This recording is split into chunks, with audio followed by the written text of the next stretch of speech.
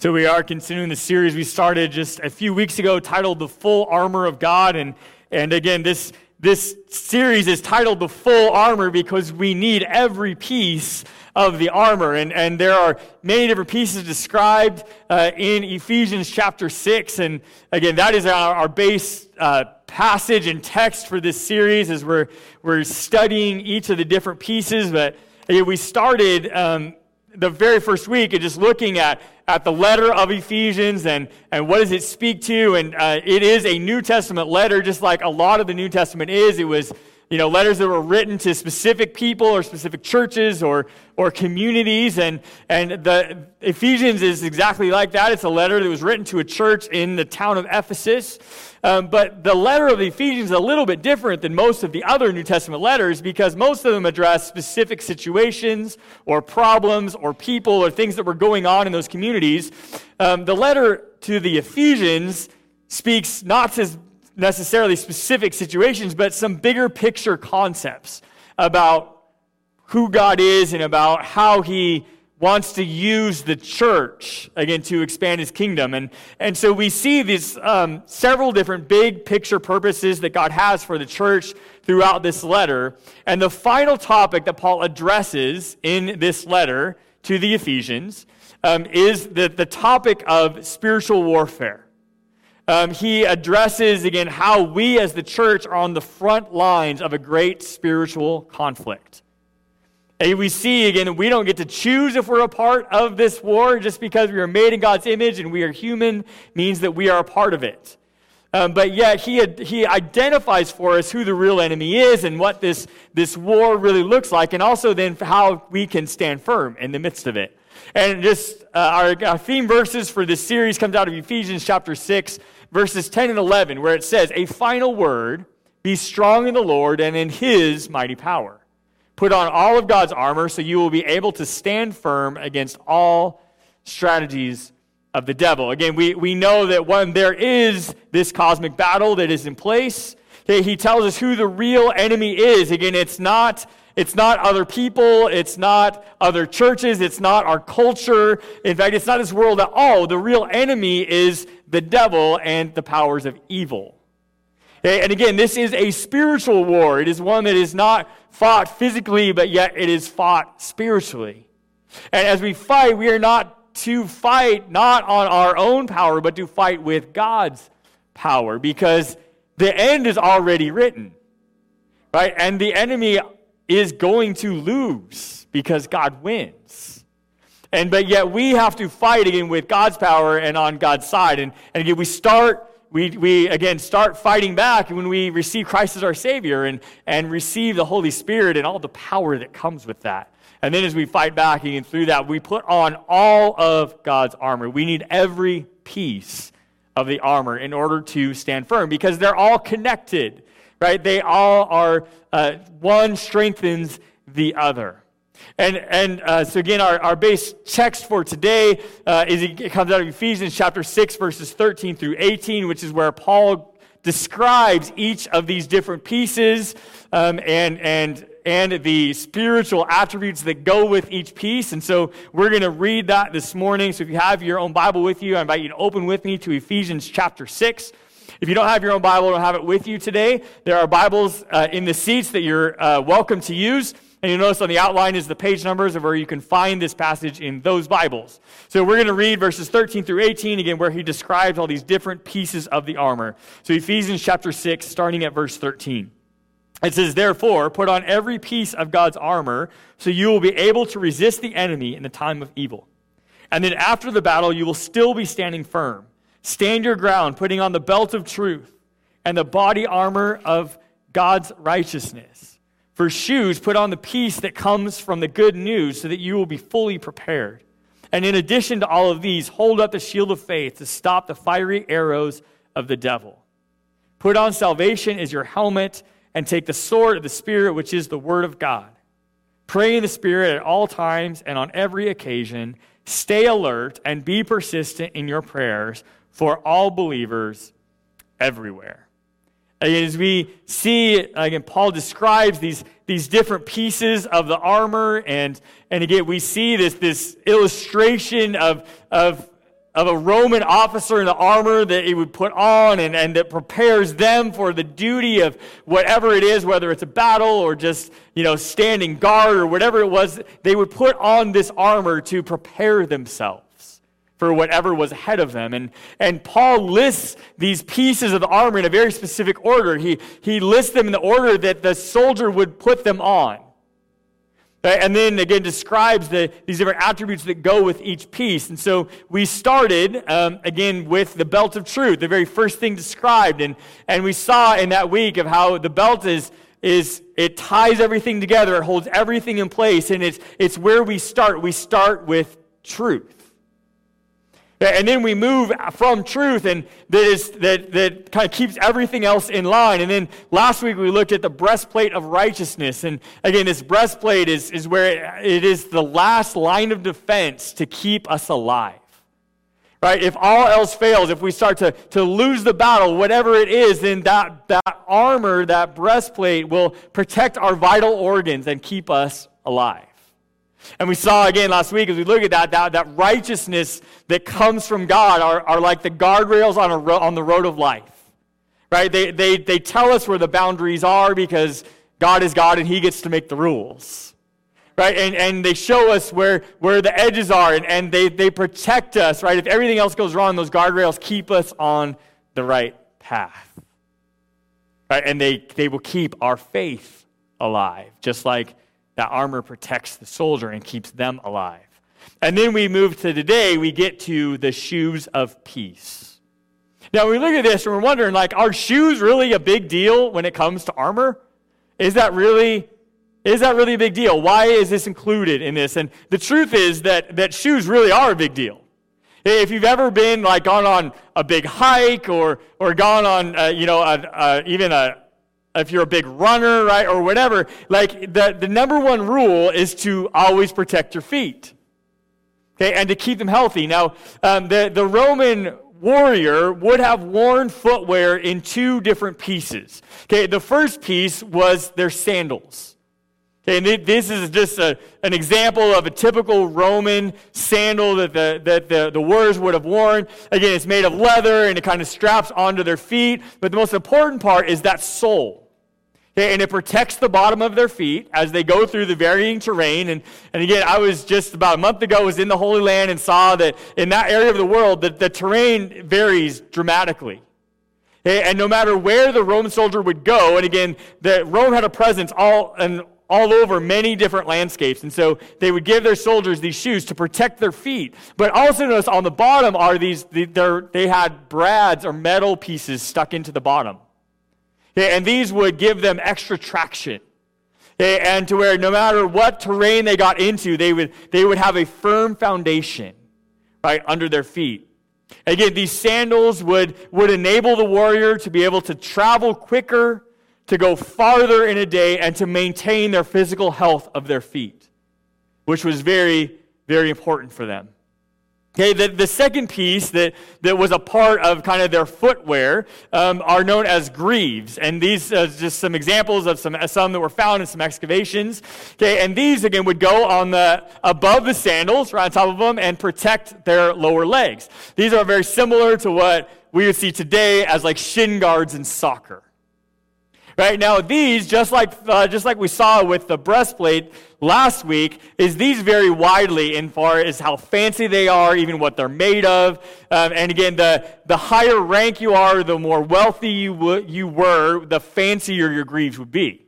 And again, this is an example of some pretty fancy ones, and these ones had engravings on them, and these were made of metal, right, which is obviously stronger, but the normal, everyday infantry warrior and soldier in the Roman army, theirs would have been made of leather, right? But they would wear them, and even some of them would even wear them on their arms to protect, on their forearms in a similar fashion, right? But we have these two pieces. We have these sandals and these greaves, and again, not only do these provide for the warrior to protect their feet and their legs to help them travel quicker, farther, and to maintain their physical health.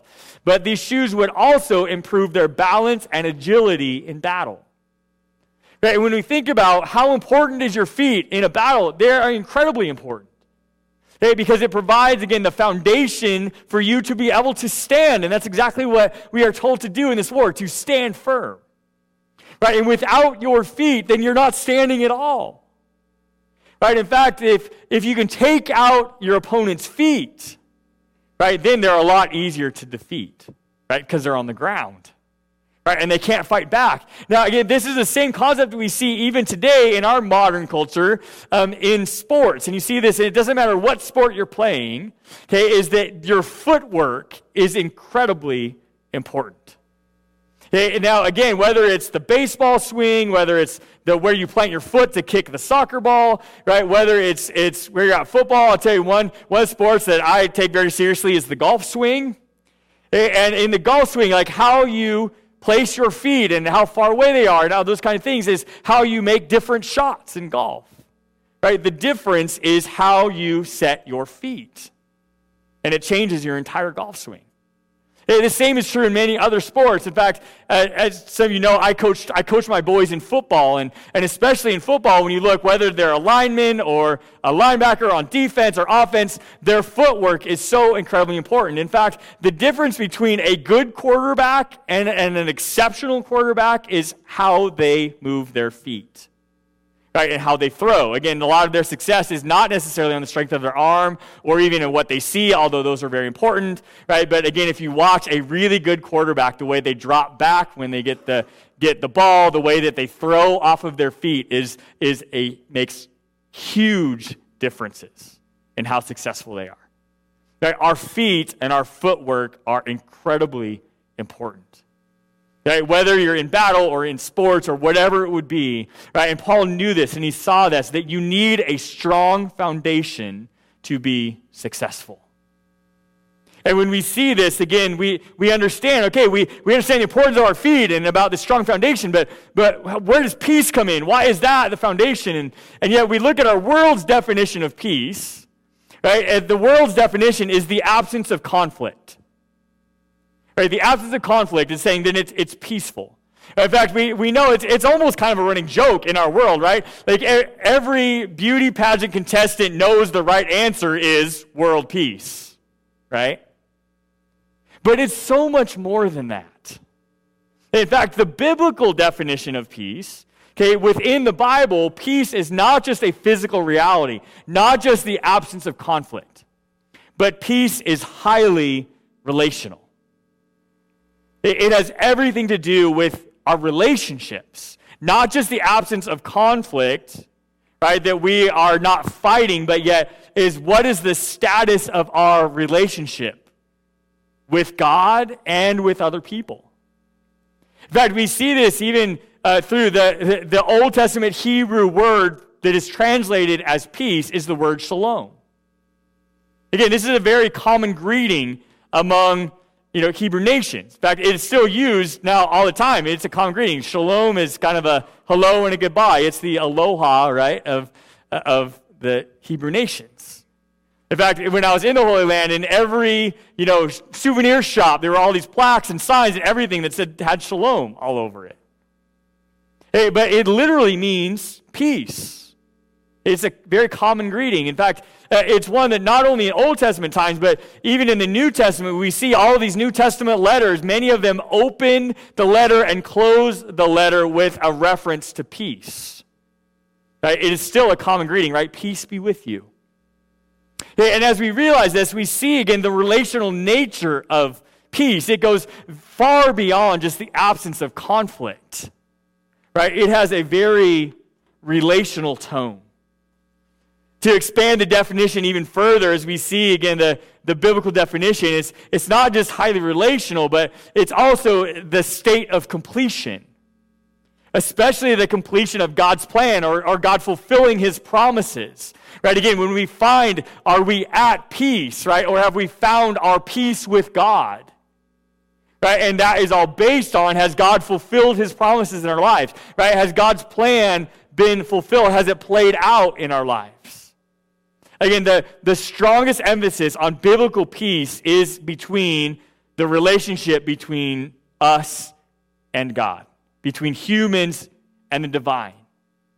Okay, again, we've all kind of heard that phrase, and we kind of use it even in our culture of, have you made peace with God? Are you at peace with God? Right? And what that really means is saying, is your relationship at a good place? Right? Or is there strife, or is there something between you and God? Right? And if there is, then we need to make peace, right? We need to be reconnected. It's highly relational, not just the absence of conflict.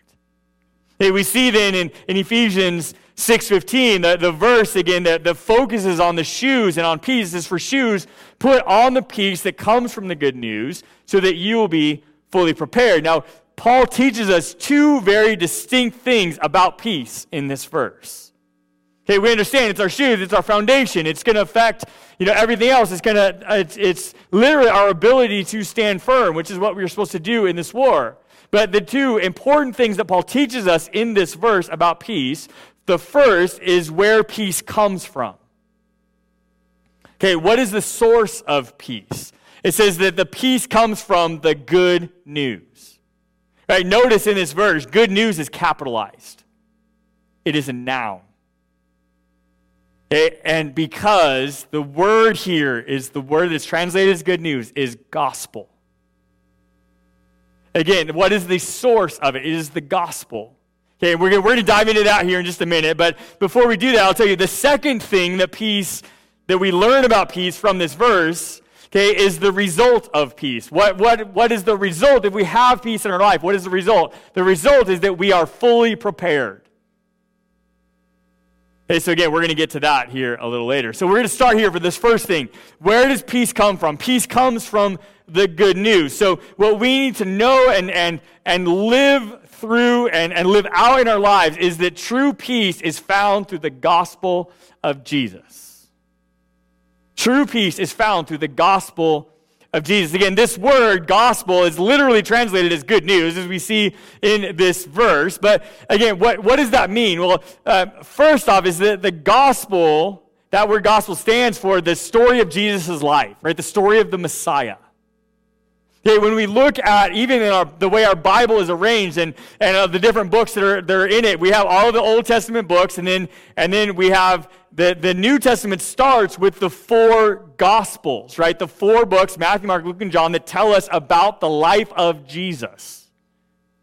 Right? And then we move on from the Gospels into the New Testament letters, right? After we have the Acts of the Apostles, then we have all of the letters, and then it ends with Revelation. Hey, but again, the center of the Bible and the center of what is supposed to be all of our lives is the gospel, the story of Jesus. Because that is where true peace comes from. It comes from the gospel of Jesus. That is our source. Again, what was the Messiah sent to earth to do? Okay, in fact, Jesus was very clear on his purpose. He came to restore peace, or to have a ministry of reconciliation, to reconcile humans with God, to fix our broken relationship. Again, peace is highly relational. Right? In fact, Jesus says many times that he has the ministry of reconciliation. Right? His mission was to restore peace. Again, peace is about restoring the broken relationship between a sinful man and a holy God. And we see, therefore, and there right again, how it's connected to righteousness that we looked at last week. All right, so again, we see it starts here with the Messiah. And in fact, the Old Testament, all the Old Testament looks forward to the Messiah. In fact, there's many prophecies in the Old Testament that predicted the Messiah coming and accomplishing his mission. One of these famous prophecies in the Old Testament that look forward to the Messiah is Isaiah chapter 9, verses 6 and 7. This is a passage we oftentimes read at Christmas time. Okay, when you see Isaiah 9, 6 and 7, it says, "For a child is born to us. A son is given to us, and the government will rest on his shoulders, and he will be called Wonderful Counselor, Mighty God, Everlasting Father, Prince of Peace. But his government and its peace will never end. He will rule with fairness and justice from the throne of his ancestor David for all eternity. The passionate commitment of the Lord of heaven's armies will make this happen." If we look at this prophecy and see that, again, peace was at the center of the Messiah's mission. Right? Again, there's several different names of the Messiah that is described here, and yet Prince of Peace is right there. Right? And yet we also can see that, again, the commonly held expectation of the coming Messiah, of those that read and studied these prophecies, was that the Messiah was going to be a military leader. Right? Just like David was, right? And David ruled all of Jerusalem and ruled as a military leader. And that was and still is the expectation that many have of the Messiah even today. And those that do not believe that Jesus was the fulfillment of the Messiah, they're still looking for a military leader, right, that will rule the whole earth. As again, you can see where they get that out of this prophecy. Right, but yet we also see later in Isaiah, we see another prophecy about the coming Messiah as it was looking forward to Jesus in Isaiah 53, verses 5 and 6. It says, but he was pierced for our rebellion, crushed for our sins. He was beaten so we could be whole. He was whipped so we could be healed. All of us, like sheep, have strayed away, and we have left God's paths to follow our own.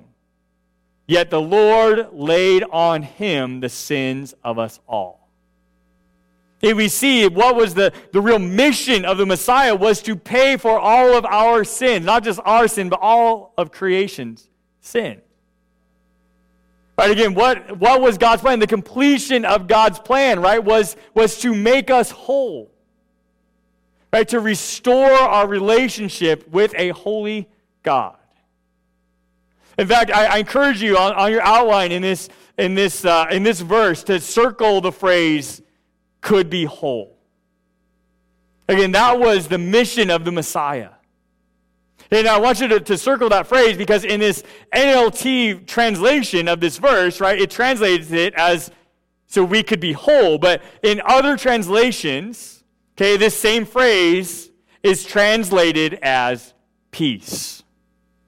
In fact, if you have a King James Bible or a New King James Bible, literally this verse, that phrase is translated as peace. He was beaten so we can be at peace. And that, again, shows us the biblical definition of what peace really is, right? Of us being made whole because we were created for a relationship with our God. And we are not whole without it. Right? When we see, again, this peace of the Messiah came, then we saw all through Scripture, again, in several different places, when around the birth of Jesus, and we see peace that is declared by many different people. In Luke 2:14, and Zechariah, who was the father of John the Baptist, when John the Baptist is born, he was praising God about not just the son, but for the role that his son would play, and leading the way for the Messiah. And Zechariah talks about the peace that will come through the Messiah. In Luke chapter 1, when the angels show up to the shepherds in the field, right, they declare that peace has arrived. Right, in fact, in Luke chapter 2, when Mary and Joseph take Jesus into the temple and have him dedicated in the temple, Simeon, right, who dedicates Jesus, says that I can now die in peace because I have seen the Messiah. Right, we see again this peace surrounding the Christ child. And then even later in his life, Jesus himself in John 14:27 says, I am leaving you with a gift, peace of mind and heart. And the peace I give is a gift that the world cannot give. So don't be troubled or afraid. Again, this is where he's explaining to his disciples. He's like, hey, a whole bunch of this stuff's about to go down. I'm going to die. Okay, and I'm going to be leaving you. But I'm not leaving you forever. I'm going to leave a gift with you. Right? And what was that gift? Peace. Right? It was the Messiah fulfilling his mission. Right? His ministry of reconciliation. Because peace is highly relational. And we see how the Old Testament looks forward to the cross. We see, again, even Jesus' own claims of giving us peace. And then we see in the New Testament letters that look backwards at the cross. We see in Romans 5:1 where it says, therefore, since we've been made right in God's sight by faith, we have peace with God because of what Jesus Christ our Lord has done for us. Again, how do we find peace? What is the source of peace? The source of peace is the gospel. right, of receiving Christ as our Savior and receiving His grace and confessing of our sins so they can be paid for by the death and resurrection and blood of Jesus so that we can have that unhindered, reconciled relationship with our Creator. Right? And that is the source of peace. And then we see the second thing that Paul teaches us then in this verse about peace and about these shoes that we're supposed to be put on, and that is the fact that this peace then fully prepares us for whatever's ahead. Right? So we find peace through the gospel, and then it prepares us so that we can move forward so that's, again, the second thing we need to learn is that without peace, I am unprepared for battle, and I will be easily tripped up. Without peace, I'm unprepared for battle, and I will be easily tripped up. Again, shoes enable the warrior to travel quicker, farther, and to maintain their physical health.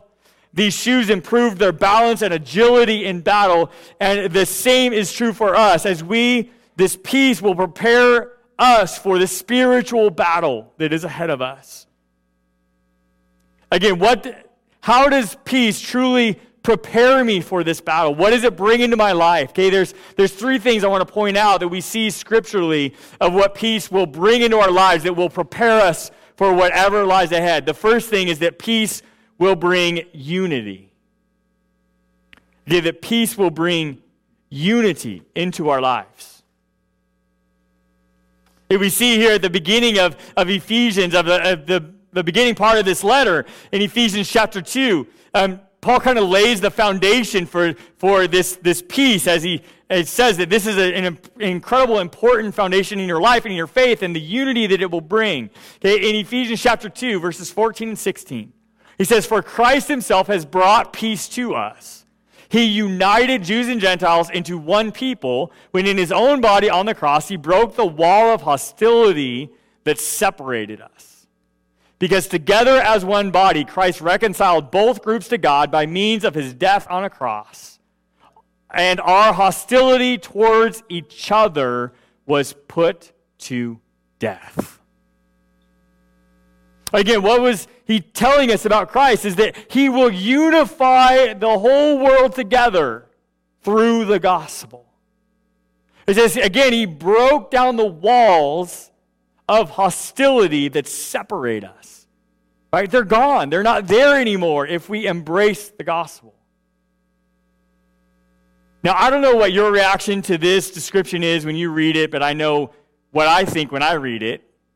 Right? Is that, man, we need these walls of hostility to be broken down as much today as we ever have. Right? Because it was very true then, right, when Paul wrote it, right? And it's still incredibly true today. Right? Is that there are walls of hostility we have towards each other that need to be broken down. Right? And this is so incredibly true. I wish this was true of the church today in 2020. That we were not divided, but unfortunately, it's just not true. Right? It takes us all the way back to the belt. Right? We need that truth. We need to be united in unity. Because instead of unity, we see division. Right? And yet, peace is supposed to bring unity to us. And what is the unifying factor? It is Jesus Christ. It is the gospel. Right? And even if we disagree on different details, we should always be unified on Christ. Because he is, again, the Prince of Peace. Right, so, again, peace is supposed to bring unity into our lives, to strengthen our foundation. The second thing that the peace brings into our life is that peace will bring acceptance and comfort beyond understanding. It will bring acceptance and comfort that is beyond our understanding. And first, we look at Philippians 4, 6, and 7, where it tells us, don't worry about anything. Instead, pray about everything. Worry or pray. It says, so tell God what you need and thank him for all that he has done. And then you will experience God's peace, right, which exceeds anything we can understand. Again, his peace will guard our hearts and our minds as we live in Christ Jesus. He says, as we live in the gospel, we live out the gospel every day of our life. Right? And when we live out the gospel, right, what will we find? We will find peace, and it will guard our minds and our hearts. And we see that again, that peace is supposed to bring us to a place of acceptance instead of confusion. Right? Because we find that peace, right, through prayer instead of worry. I mean, because what is worry? Worry is me, not trusting, is worrying about what might happen. Right? And that worry oftentimes comes out of confusion, or not understanding what's happening or knowing where I'm going. Right? Because this might happen, or that might happen, or this, whatever, right? That's where worry comes from, is uncertainty.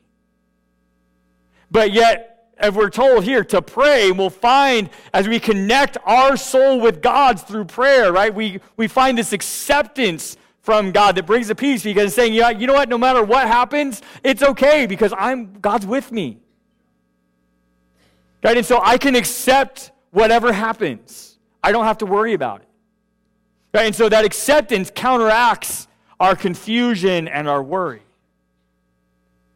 And then also, though, it brings us comfort. Again, comfort about I can relax in a situation, right? I don't have to worry about it, right? Because I'm comfortable, and I can find comfort instead of turmoil and confrontation. I can find comfort. Both of these things, acceptance instead of confusion and worry, comfort instead of turmoil and confrontation, both of these things, again, do not make any sense on a human level. How can I find these things in this situation? It makes no sense. Which is exactly what he tells us, right? Is that this peace will exceed anything you can understand. Don't even try and figure it out, because you won't be able to. Right? Because if it's coming from God, again, the source of that peace is the gospel, it won't make sense on the human level. Right? And it will make everybody else who doesn't have the gospel of peace wonder, how on earth can you respond that way? I would be freaking out. I can say, yeah, what's the difference? The difference is Christ. Here we see peace brings unity. Peace brings comfort and acceptance beyond understanding. And then peace also brings hope into our life. It brings hope. Again, John 16:33, the words of Jesus, as Jesus tells us the truth about this world we live in. He says, I've told you all this so you may have peace in me. Here on earth you will have many trials and sorrows. But take heart, because I have overcome the world. Again, he says, I'm come. What does he want to give us in our life? He wants to give us peace. Again, Jesus tells us the truth, right? If he said, hey, if you follow me, your life is not going to be perfect. In fact, he guarantees us that we are going to have trials and sorrows. But we're facing it with Jesus, not on our own. Again, we're fighting with God's power, not our own. Right? And why does that bring hope for me? Even in the midst of my present circumstances, I can still have hope because he's overcome the world. He's overcome the evil. He wins in the end. And I can find hope instead of discouragement. Again, hope isn't focused on my present circumstances, but on what is to come. On the fact that I'm not stuck in my present circumstances, but it will all be made right by God in the end. Again, do my present circumstances stink? Yes. Is it frustrating when underhanded schemes and dishonest people seem to win out? Absolutely. But I find hope in those times because justice is the Lord's, not mine. He wins in the end. He has overcome all of it, which is why we're supposed to fight with his power, not my own. Again, as we look over all of these things, right, this is exactly where the enemy attacks. He attacks us at the foundation. Right? And this is a huge part of the strategy of the enemy against us as God's people and as the church. Again, his strategy is to divide God's people instead of unify, to create chaos and misunderstanding, to create confusion, and to focus us on the present and not on the big picture, which makes us hopeless and discouraged instead of empowered and full of peace. When peace is disrupted, we end up fighting each other instead of fighting the real enemy. It creates divisions in the church, and we are a lot easier to take out one by one than when we are united together. So how do we find peace? How do we find peace as a church? How do we fight together? How do we really stand firm? All right, there's a couple ways we see within Scripture I want to leave you with today of how do you find true peace in my journey. Okay, the first one is this, is the first step towards peace is about your relationship with God. It starts with the gospel. It is the source of our peace, and it starts with, are you at peace with God? And have you received Christ as your Savior? Right? Have you invited him in your life? Have you confessed your sins and received his grace of forgiveness? And has your relationship with God been restored? Have you received salvation? Have you opened your life to Jesus? Is the Holy Spirit living in your heart? Because until you do that, you're fighting on your own power. Right? And you're going to lose. The first step about peace is between you and God. It doesn't affect anyone else. It's between you and him. Right? In 1 Peter 3:11, Peter tells us, he says, turn away from evil and do good. Search for peace and work to maintain it. Right? As we look at this short verse, but yet this powerful verse, right? First off, he tells us to turn away from evil, meaning you got to deal with the sin in your own life. Right? And that starts with you receiving Christ as your Savior for the first time. Deal with your sin. But that's also a very important part of our ongoing transformation journey. After you receive Christ, as a follower of Jesus, you have to continue to deal with the sin in your own life and your own heart. Right? Is turn away from evil. And instead, as you turn from evil, then turn towards good. Right? Which connects us back to the righteousness we looked at last week. Right? The second thing he tells us to do in this verse is to search for peace. Search for it. Fight for it. Do anything you have to do to find peace. Because again, Jesus even calls us to be a peacemaker, not a peacekeeper. And those are two very different things, by the way. A peacemaker or a peacekeeper. It's not just about avoiding conflict, but it's about addressing what really needs to be addressed so you can find real peace. Again, Jesus modeled for us what it means to be a peacemaker. Right? Again, Jesus was the Prince of Peace. But he also made a whip and brought a sword into different situations.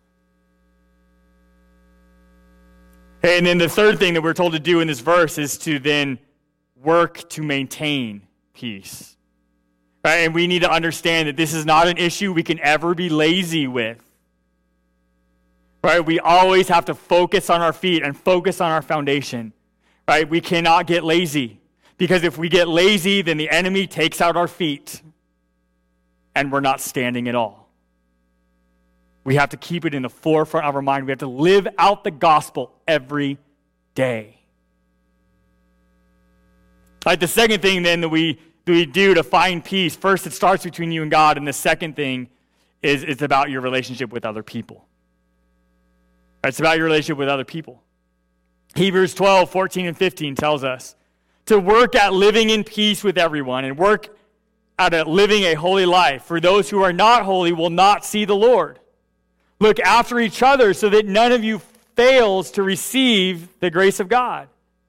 Watch out that no poisonous root of bitterness grows up to trouble you, corrupting many. Again, we see this, right? We're told to not only watch out for our own peace, but also watch out for others. Right? And we need to work together again in unity to make sure that we all have that peace and can live in peace with everyone. Again, what is it that divides? It starts with being offended or anger about a situation. And if those things are not addressed, right, then they grow into an attitude of bitterness.